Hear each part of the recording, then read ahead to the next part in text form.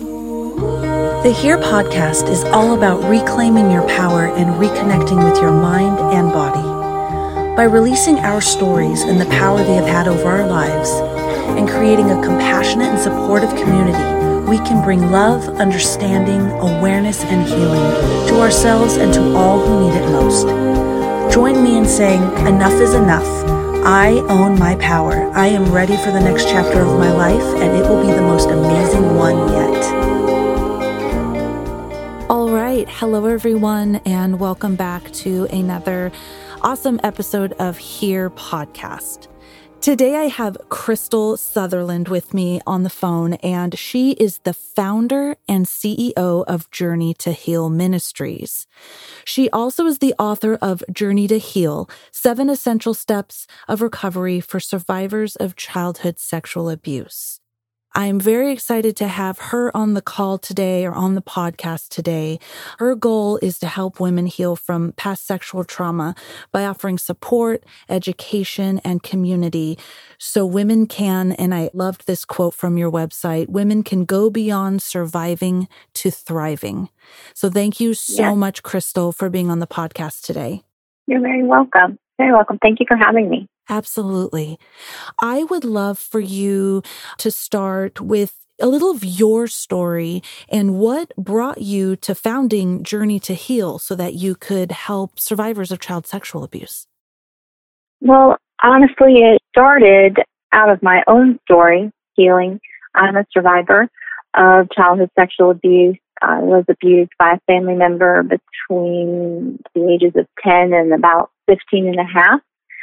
And that circumstance was horrible, and it really changed the trajectory of my life. And, I went through a lot of, even after the abuse ended, I went through a lot of difficult things after that, made some really bad choices after that, and didn't know how much it impacted me, or even hadn't even considered that I needed to heal from it. I just wanted to get as far away from the abuse and move on, with my life and try and just forget it and move forward. But trauma doesn't work that way. Healing from trauma doesn't work that way. And it all kind of caught up with me in my late 30s. And by that point, I was a married, stay-home mother of 3. I was a homeschool mom and very involved in my church and had my hands in all kinds of things, and primarily raising my kids and taking care of my family. But I was very angry, took a lot of that anger out on myself and a lot of it out on just my family, my husband. I wasn't violent, but I was just very controlling. I was a perfectionist. Critical of myself, critical of others. I struggled with some depression, but mainly I was just very irritable and hard to live with, to be honest. And I didn't know where it was coming from, but a really good friend of mine and a mentor, I think she could see the signs. I think she could relate with me on some levels, and she kind of was the first to point out that there might be something in my past that might be driving some of, why I was so frustrated and angry and just really struggling, at that time in my life. And my marriage was really suffering, and my husband had really asked me to get some help. So I did, and I talked to this kind of mentor of mine. She was actually my pastor's wife.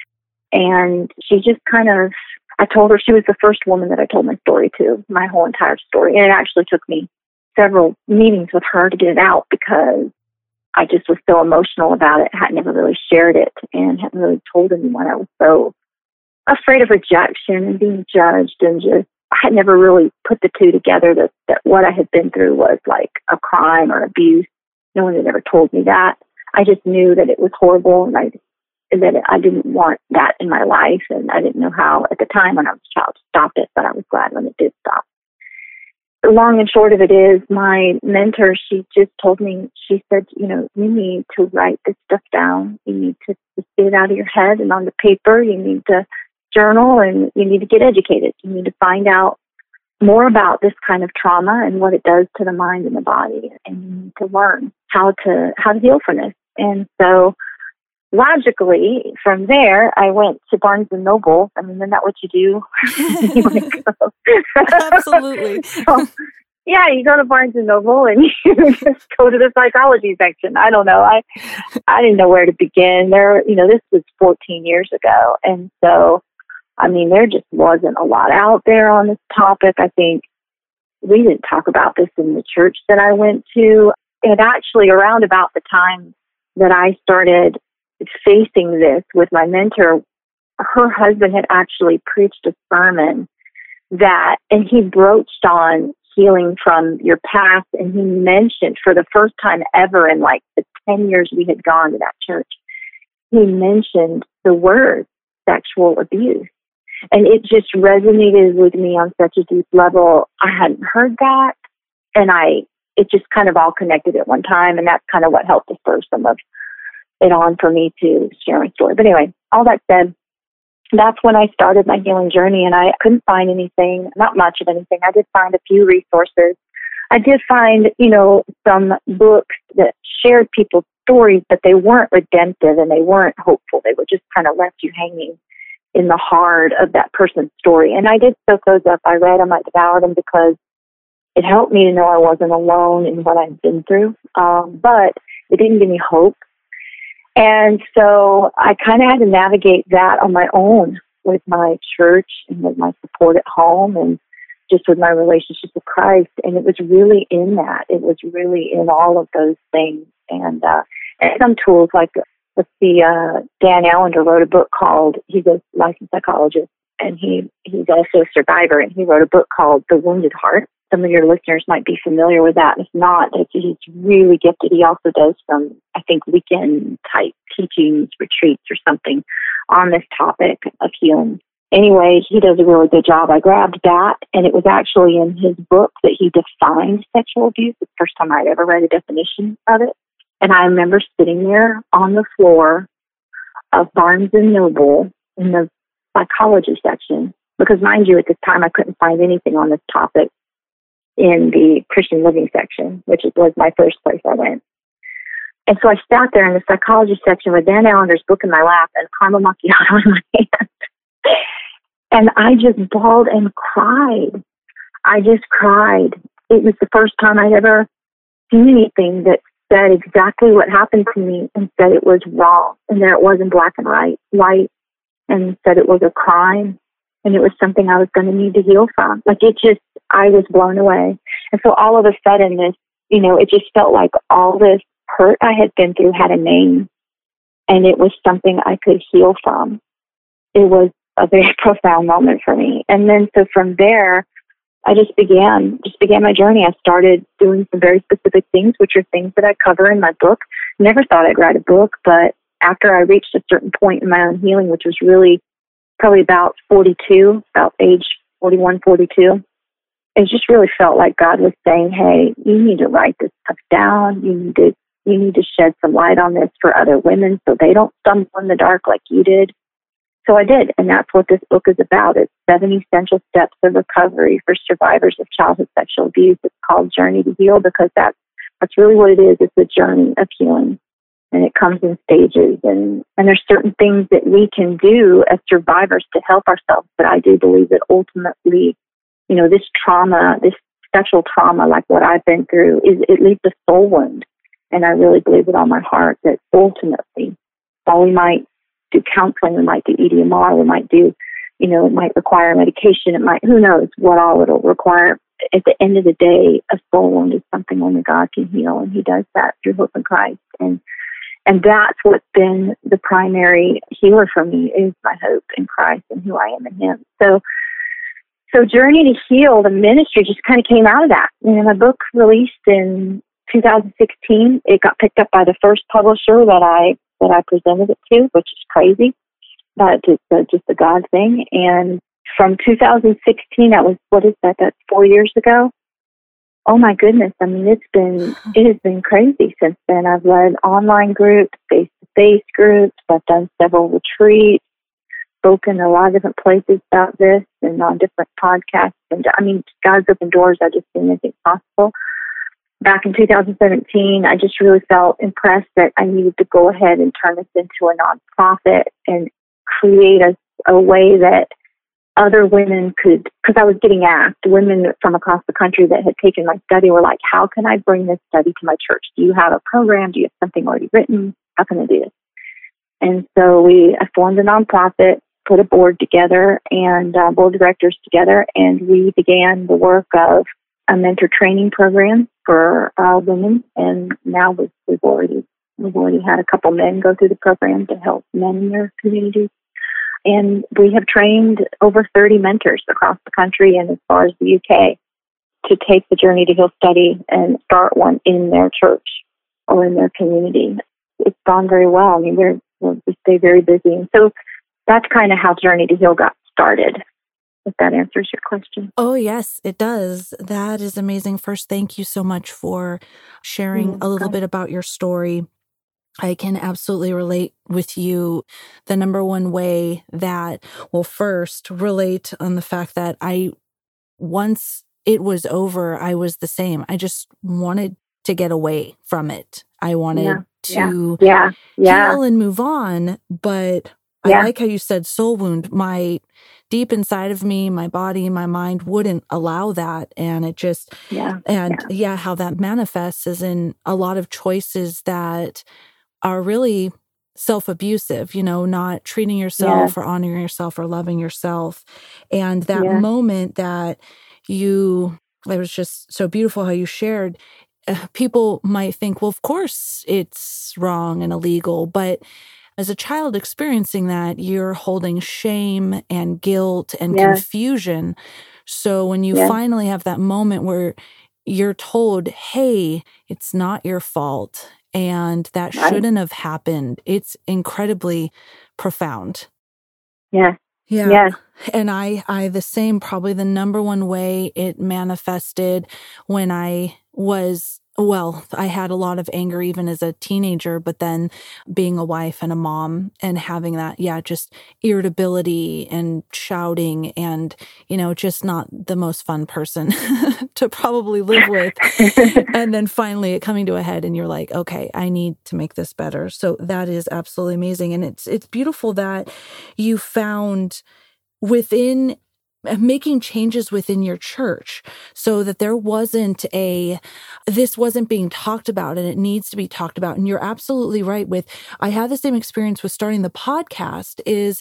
It's hard to talk about, right? People aren't talking about it. So I don't know about you, but I was really nervous to start the podcast because of that. But I felt incredibly pushed and drawn to do it. And then once I did, so many people started coming to me and saying, this is needed, please keep doing this. Right. And so you went into your church where this is not talked about a lot, and you started something that's awesome, that your church was supportive of you doing this. And I would love to know more about the Journey to Heal Ministries. What are the different programs you're doing? And is it your mission to get more churches and more organizations talking about this and having this type of group within their church? Yes, Port City Church here in Wilmington, North Carolina. They've got a location in Jacksonville, New Bern, Leland, and Wilmington. Their main campus is in Wilmington.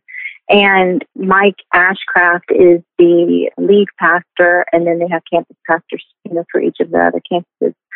And the leadership there, they already had a care ministry in place, which was vital. And that care ministry was led by my friend Marla Decubelis, and she actually was instrumental in kind of opening the door for this conversation. In 2016, she approached me to help put together, she'd become aware of my book and, aware, just my heart to try and implement this in this community. And she approached me about helping to put together a sexual trauma seminar that could take place at Port City. And so we did that in September of 2016. We were shocked to see over 300 people show up to that, and many of whom were survivors or supporters of survivors, and just really and we didn't even really advertise it, beyond the church walls. So that was really interesting. But out of that, our groups began, and they're at the church and one-to-one mentoring and some other things.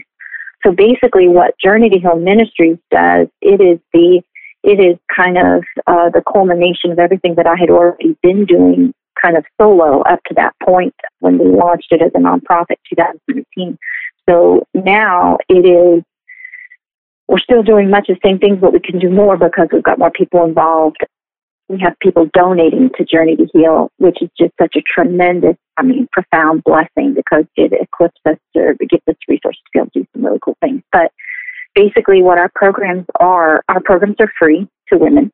The only thing they pay for is that they just have to get a copy of the book because there's no way to.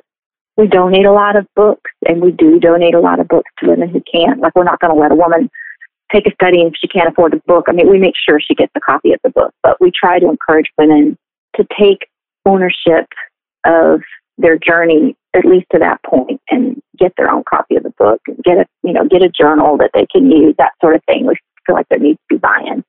But also, the book is, of course, separate from the ministry itself. So, and I can't control that because it's owned by my publisher.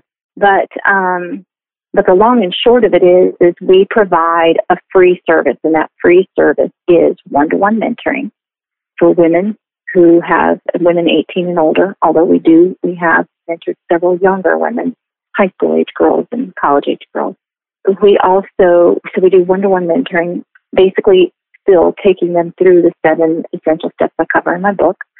And then we also provide groups. So some women, they need that more group atmosphere or support. So we have set up a format for our groups that ranges between 3 and 5 women.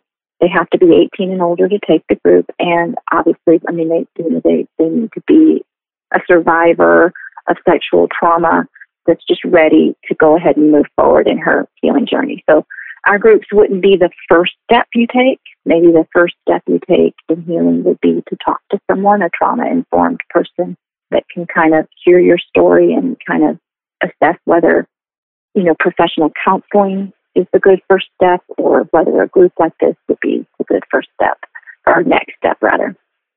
So these groups, they run 7 weeks, and basically, they provide a space not only for women to be and find support with other women who have been through this and are on the same journey of healing, but they provide some intentional steps. So it's not just sit around and talking about our stories and how much we hurt. It's actually taking some very tangible, practical, intentional steps to move forward and process through that so that we can ultimately heal. And then after that group is over, we encourage next steps, which is either, further one-to-one mentoring or professional counseling if we think that's necessary, and or getting involved either within the church itself, or if this isn't happening at Port City, then if it's happening, we've got mentors across the country that lead groups in their communities. So we encourage our mentors to encourage women to get involved, either volunteer at your local church, get involved in a women's Bible study. You just don't isolate. Get out there in some life-giving community that is beyond this Journey to Heal group, because it's so typical for us as survivors of this to crawl back into our safe zone, and isolate, especially if we're still hurting, in certain ways. So we encourage, just moving forward. And so we offer, like I said, the support group, the one-to-one mentoring. Then we have a thing called Hope Restored. And Hope Restored is an annual women's retreat, basically. We keep it 50 women and under.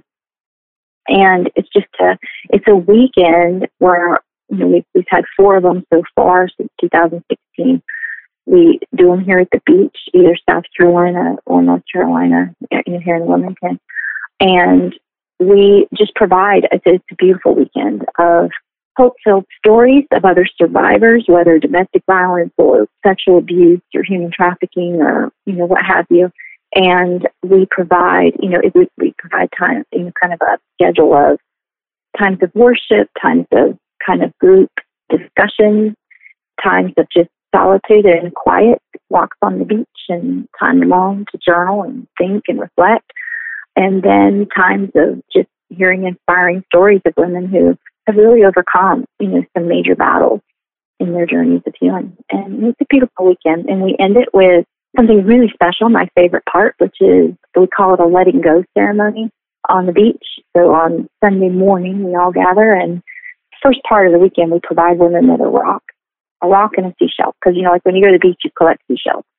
And so we encourage women to collect truth over the weekend. So whether it's from a story, an inspiring story or message they've heard, whether it's from, a scripture that was shared or something they've read, or just whatever it is that they kind of discovered an important truth or an aha moment, we encourage them to kind of make a memento of that on a seashell.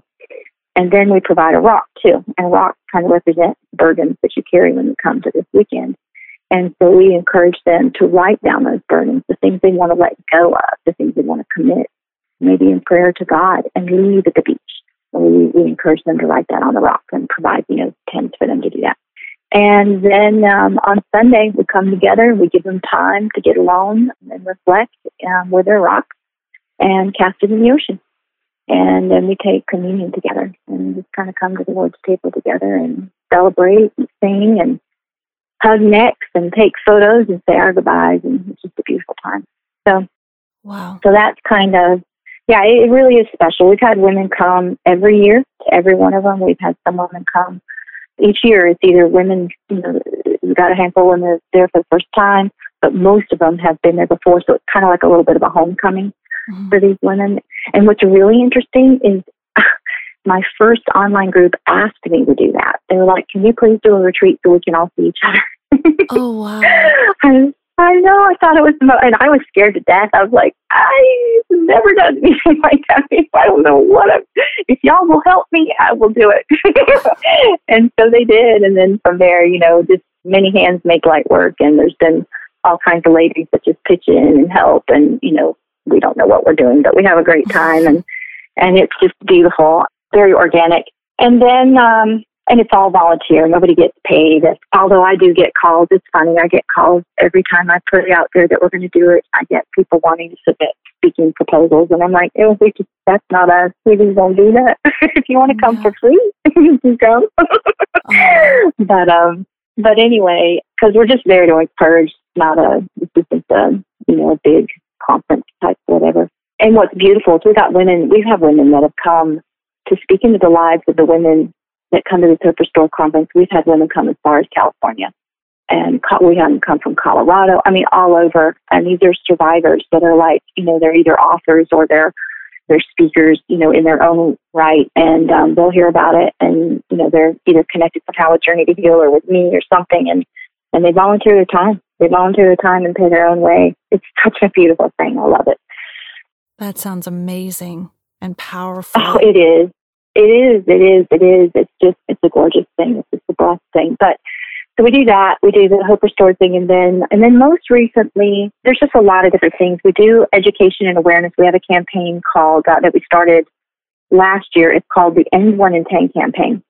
And you can actually go on our website at journeytohealministries.org/end 1 in 10. And that's just like END, the number 1, IN, and the number 10. And basically it's based on the statistic in America, the unfortunate statistic that 1 in 10 children, based on reported cases of child sexual abuse, based on those, it's estimated that 1 in 10 children will be sexually abused before they reach the age of 18. And that's just in America. And that's horrifying. 1 in 10 children, that's horrifying. And I was one of those kids. And I know what it's done in my life. I just don't want this to happen to anybody else. And obviously we can't end child sexual abuse. I wish we could. I just don't think, that's going to happen just because of the world we live in. But we can certainly drastically reduce the numbers. We can educate people. We can educate families and equip them to talk about these things with their kids and talk openly in age-appropriate ways with their families. And so that's what we do. That's what the End 1 in 10 campaign is about.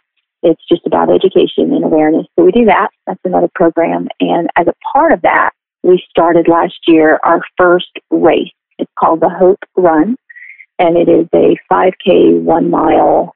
You can walk it, run it. It's kind of like a fun run type thing. But the whole thing is geared around an event that we do here in Wilmington. We had about 300 people show last year. It was amazing for our first one. And then we had, I can't remember, it's like 25 or so virtual runners across the country. This year we were supposed to have it April 27th or 6th, but COVID kind of did a number on that date for us. Oh, yeah. And so we've had to move it.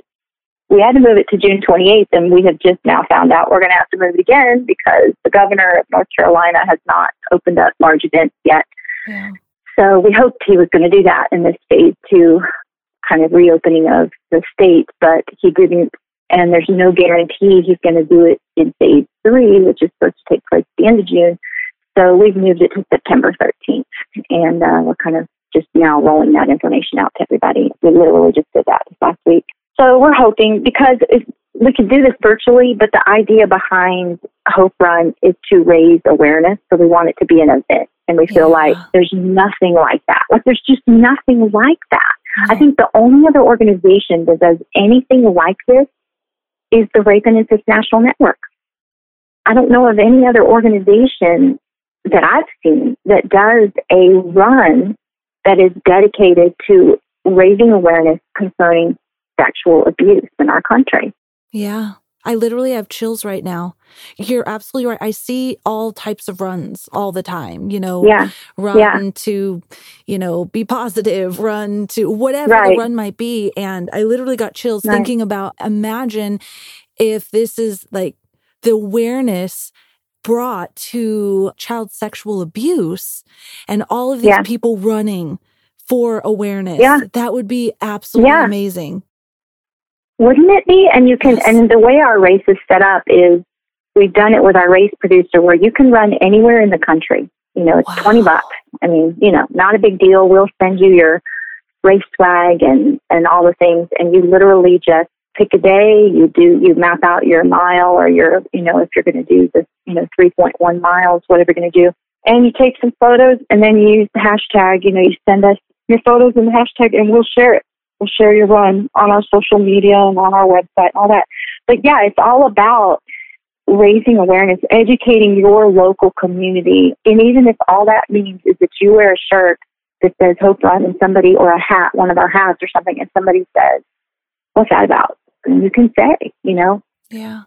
And that changes things because we've done the heavy lifting on our website.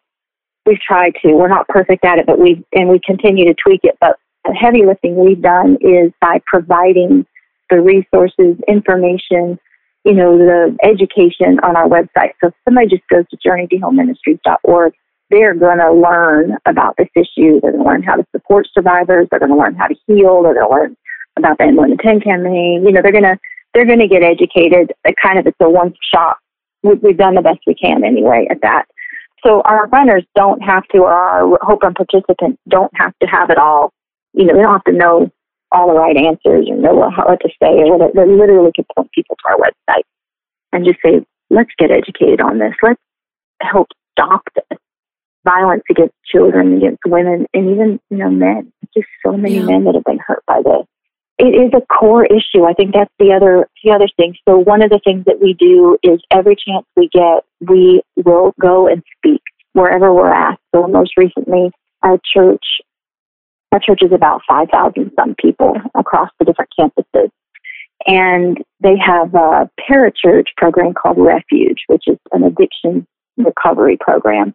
For lack of a better phrase, that's basically what it is. They don't call it addictions recovery. They call it more recovering from life-dominating sin because it's not just addiction. It can be not just like drug addiction. It can be addiction to all kinds of different things.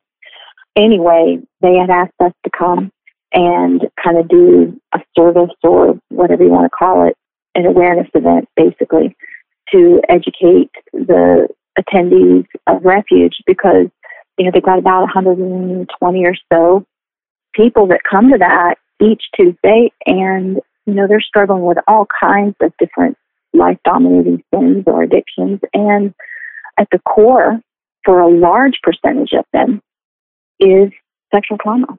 And so we got to speak over a couple nights and share about the hurt of sexual trauma and the hope for healing. And then most recently, we got invited to College Overflow, which is a ministry within our church that has about 500 plus college students. that meet weekly and they kind of have their own service. And so we got to go and speak to them as well. So that's another, I guess, program, if you could say, is just educating and sharing about this issue and next steps and hope for healing, because it needs to be talked about, particularly within the church, because of all places we have, the body of Christ has the hope of Christ. And so we're better to find hope and healing from something so horrible as sexual abuse. Yeah, absolutely. I strongly feel that all religious organizations, all of them need to have something like this in place, because as a person, if you're going to wherever it is that you worship, that's where you're going for guidance in your life, in marriage, and being a parent, in everything. So if that is your safe space, if that's the place where you have love and connection, then that should also be the place where there is someone you can go to if you have experienced sexual violence, because someone who's experienced, and I know you know this, sexual abuse, trauma, violence, there's so much shame wrapped around sexuality and sex in general. So you are embarrassed and confused, and you have a lot of shame even when you shouldn't. And so that keeps you from speaking up. So in these spiritual, religious places where you are finding that community, you should have a place to go that is supporting you. And I think this is amazing. I think every single church and religious organization out there should have a branch of something like you're doing, like Journey to Heal Ministries. Thank you. That is our hope. So you were asking me earlier, like what is the goal or the hope? Like, do we hope to have these groups in other churches or places of worship across the country? And the answer is yes. I mean, I would love to see a Journey to Heal support group active in every community across the country. I really, really would. And that slowly is happening as people are becoming aware of this as a resource and as we are growing as a ministry. This is a really, really difficult topic to tackle. And I think there's just no quick or easy fix, and this is not an easy group to lead. What I have discovered is, and it's not the fault of religious organizations or places of worship or churches, it's really not anybody's fault per se. It's kind of like COVID. None of us know how to deal with this thing because we've not ever had to. And it just kind of snuck up on us, and there it is. And how do you navigate the unknown? So it's kind of along those lines, because even though we know this is prevalent in our country, many people don't know how prevalent. Most people are ignorant of the effects of it. They don't really know how does this affect a person, because it's so much of the effects of it are inside. It's not things you can see. It's not like a physical ailment someone has where you can notably see that they're hurting on the outside. And a lot of survivors carry their stories around for 10, 20, 30 years before they say anything. They'll begin to deal with it. So this is just a very difficult topic to navigate for church organizations or religious organizations, to try and be equipped to how do we handle people who come and worship here who might be hurting in this way. How do we handle this topic? And I think that's why it's been avoided quite a bit. Now that is changing. Certainly within Christian organizations, there are more and more organizations are speaking up, and survivors are speaking up within the body of Christ and saying, hey, we've got to do something about this. And I know that's the case with the church that I go to. I also know that's the case with the Southern Baptist Convention. They're building materials, like, for example, I think it's a book out called Caring Well. And it was put together by a consortium of counselors, survivors, and pastors and church leaders, care ministry leaders, to equip churches across the country or organizations across the country to be able to care for people well who have been through this kind of trauma, not just the victims or survivors, but their families as well. And they've developed a website and everything, to kind of equip leadership in these different organizations to be able to do that. And I went to a conference last year that kind of introduced that new resource. And then there's another author who just most recently, it just got published, is getting distributed this month, the month of June. It's called Into the Light by Mary DeMuth, and it is actually a really, really good package. She wrote a book called We Too, and it's basically speaking to religious organizations and saying, hey, this has to be approached and talked about, and here's how. And so she put together, through, I think, Lifeway Women are the publishers for it, and she put together a nice package. It's a video series, a 7-session video series for survivors and for supporters, people, church leaders, that sort of thing, or religious organization leaders who want to be able to know how do we navigate this topic and talk about it openly so that people can find a safe place to heal. I do think it is really good. And I think there's change on the horizon. It's just slow going because this is really hard. And I can say it from firsthand. I mean, Felicia, I led 16 groups, and it doesn't get easier. Yeah. It is heavy, hard work. And I think people want to help and they want to bring this in their community. But when you actually lead it and you actually sit there for 7 weeks with people who have been through horrifying situations and who are just deeply hurting, and I think it's scary. And what do you do? And it's just not for everyone. And my hope is that we can get it across the country. It's going to take people across the country willing to pick this mantle up and do it. That is beautifully said. I am so happy. I am so happy and honored that you're doing the work that you're doing. And you're absolutely right. It's hard for people to talk. So maybe and I like the way you put that. It's not that the places of worship or the churches, the religious organizations don't want to do it. It's who's going to do it, right? Because it's so... Yeah, who's going to do it. Yeah. So that's the hard part. Yeah. And what all of us, the big all of us, because I see more people on social media, more podcasts, more organizations using their voices and speaking out to bring awareness on child sexual abuse, that the more we do this, we're opening up the conversation. And by doing that, we're removing the shame and the stigma so that people will feel empowered to come forward and to start these groups and these organizations in their own communities. And so that's all we can keep doing, is because you're exactly right. 1 in 10 before the age of 18, that's a horrible statistic. And the vision would be a world without child sexual abuse. It's hard to say. I mean, we're not going to be able to end it.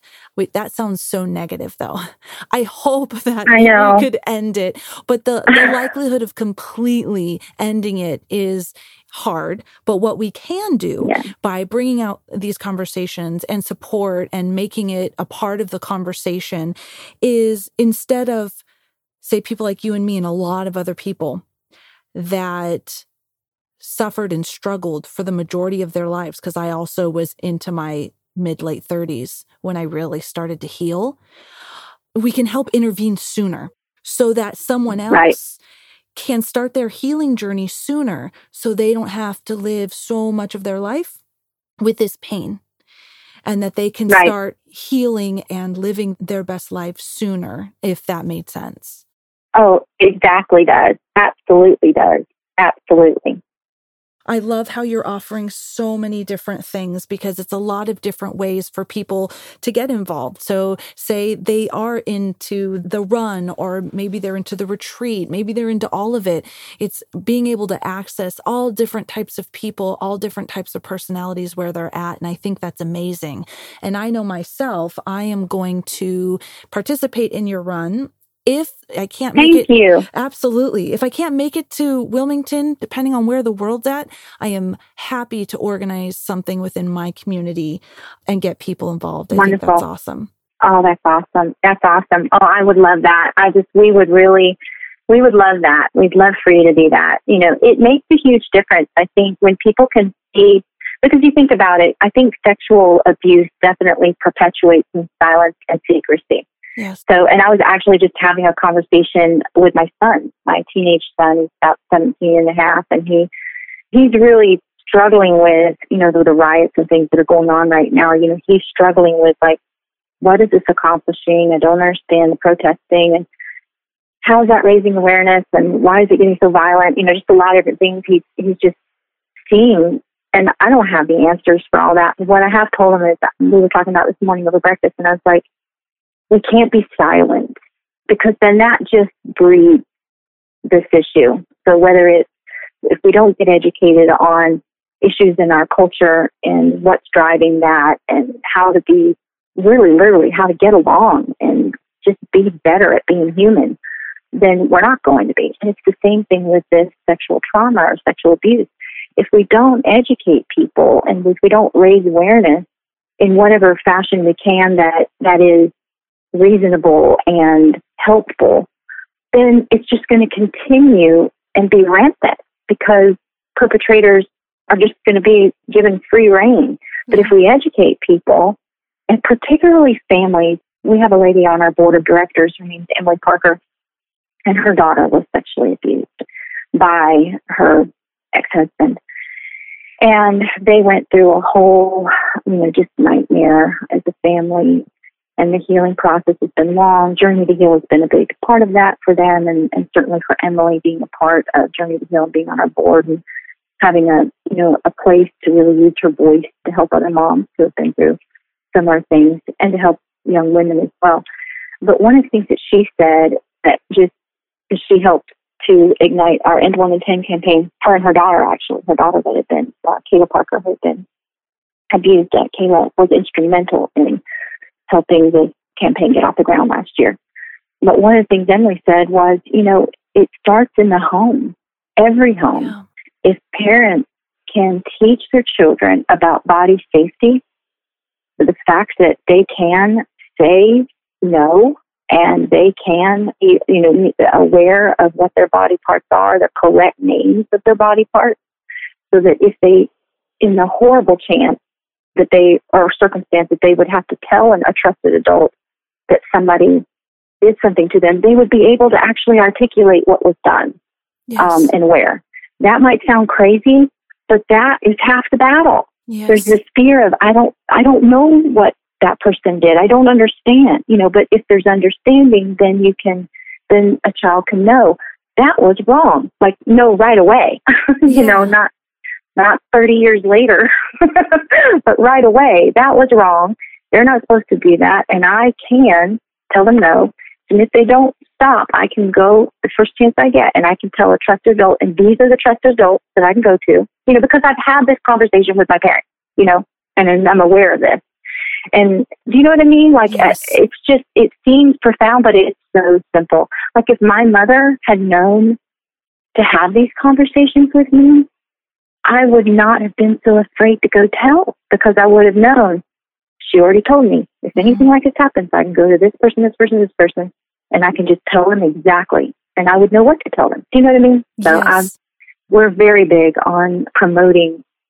It starts with the family, everybody. Whether you think it could ever happen to your child or not, it does not matter. There just is no profile for a victim of sexual abuse. Anyone is susceptible. Any child in any neighborhood, anywhere.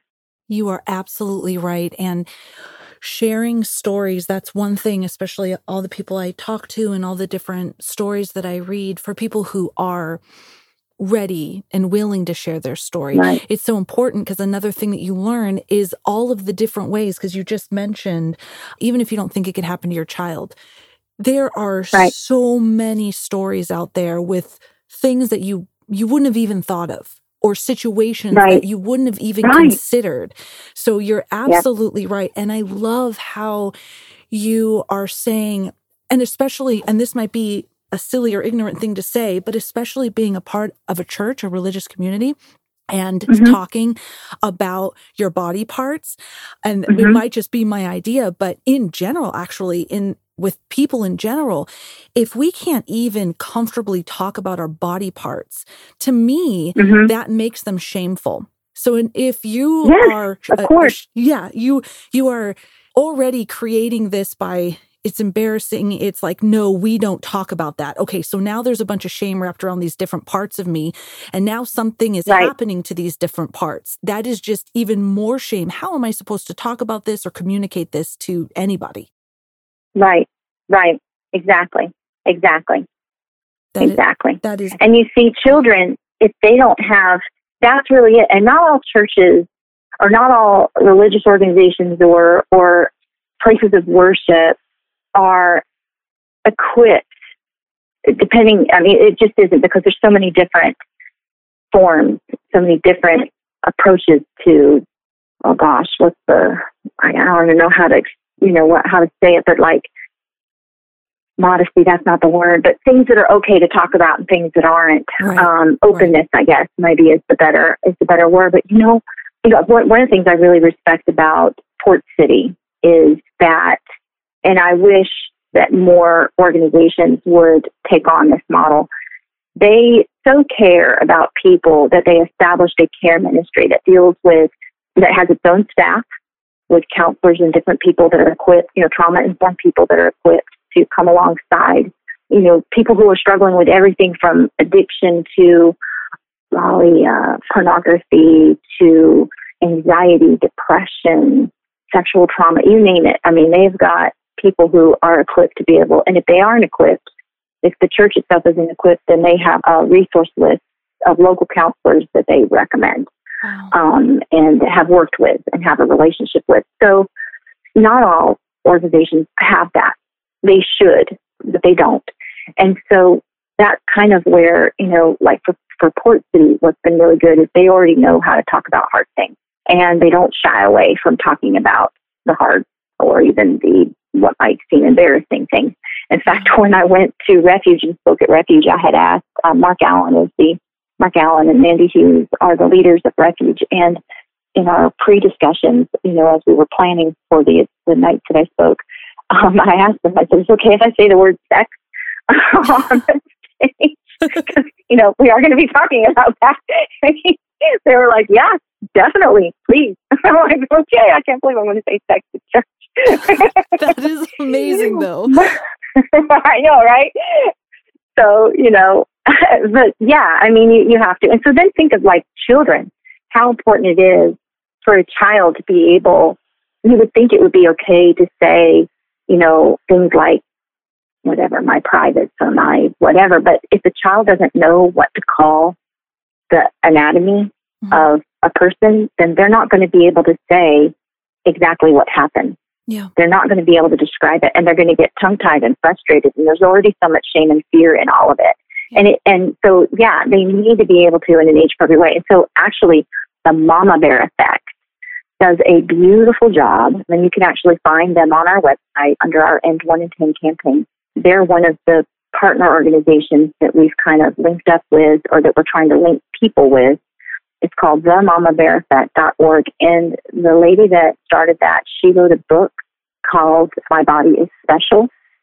And it is like for toddlers and up, the storybook. And it teaches children how to be able to understand their body and what is okay touch and what is not. That is amazing. I'm definitely going to be looking that up and linking that for people to access. Yeah, and just, if you've got small children, get a copy, read it to your kids. It's not harmful. She does a beautiful job, and it opens the conversation up to have that healthy openness in your home where your kids feel safe. Because here's the thing, after I started going through my story, I started remembering things. So when I first started facing what had happened to me by the family member that I talk about in my book, I started remembering other things before that. A babysitter who had made me do some things. And it was only one time. And I told my mom, I don't remember what I told her, but whatever I told her was enough. I didn't have to go to that babysitter anymore. But I remember that. I remember things happening at a friend's house. I remember a situation with a stranger who pulled up by my house in his car and exposed himself to me and my little friend. I was only 7 at the time. Wow. I didn't know what to do with that visual, I mean, And I certainly wasn't going to tell my mom. I mean, I didn't know what to do with it. I didn't even know what all that was. And so that, it's just important. Kids need to know if they're equipped and they understand what they're being confronted with. And mind you, I'm 52 years old. That happened when I was 7.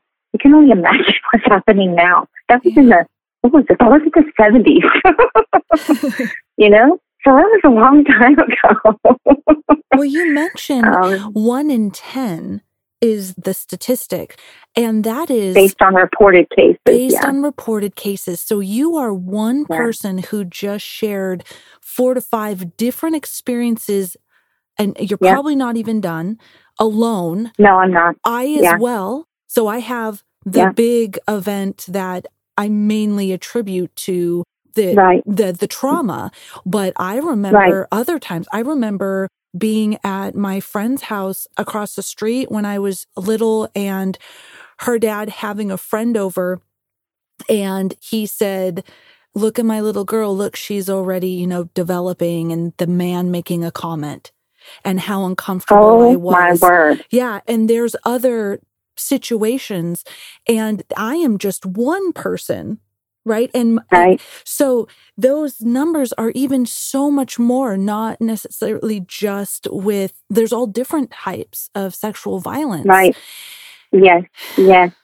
Absolutely. And the thing about it is, here's the other thing, it's not just the reported cases. It's you would think that a large majority report, but they don't. It's only about 40%. It's estimated only 40% report.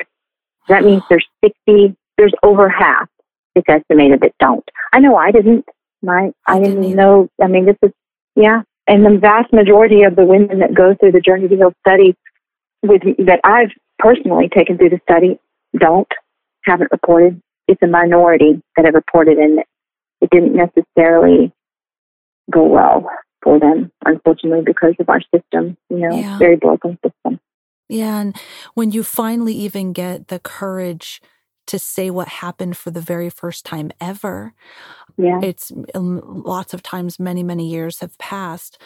So if we're able to have children come forward and speak confidently and be able to remove any shame that they might feel so that they do come forward, then those cases and those reports, we can make a big impact on that. And then these abusers can't feel comfortable living with, in the darkness and the secret anymore. Right. Exactly. Yeah. It's just I think this is a topic that needs to be discussed. There's so many people hurting and not enough help, but the reality is more people are coming forward, speaking out. The Me Too movement really helped in all of that, because here you have these very visible people in our nation that are standing up and saying, hey, I was sexually harassed, or I was sexually abused, or I was raped, or, all of these things. And then, you get to see, again, some of these very visible people in our nation that are getting called out for it and fired and all kinds of things. And, that's very helpful, because it's, like you said earlier, it is opening up the conversation. So it's important. Well, the work you guys are doing is amazing. I am so happy to have been connected to you, and would love to support everything that you guys are doing. It's just, we need more of you out in the world, more people. And I feel that we can get there. I know there's still a lot of stigma around mental health, but I also see it much better than when I was growing up. When I was growing up, there was no way I would tell someone I was depressed, because I would automatically thought that they would think I was crazy, or that I should be, in this idea of a mental institution I had from movies, where now people are talking about it and people are saying, no, this isn't depression. This is depression. This is what anxiety looks like. So it's awesome. There's still a lot of work to be done, but it's great. And I feel we can get there with this subject of child sexual abuse. I really feel like we just keep going out there. We keep spreading the word and bringing awareness, that more people will do it, and that we could get to that point. 100%. I agree 100%. So thank you. I really appreciate you taking time to let me be on your podcast. It's just been very helpful, and I'm just glad to have an opportunity to share about this. Yes, thank you so much. This is a beautiful conversation. I'm so happy I was able to speak with you today. And so you mentioned it a little bit, but the places that people can find you, you have journeytohealministries.org, and you're also on social media. Go ahead. Any other? Yep, at Journey. Okay. Yeah, and so it's the same. It's at Journey to Heal Ministries, and that's both Instagram and Facebook. Wonderful. And I noticed you're very active on there. So there's a lot of inspiration and resources. So definitely reach out. Crystal, such an amazing conversation. Is there anything else that you would like to leave the listeners with before we part ways?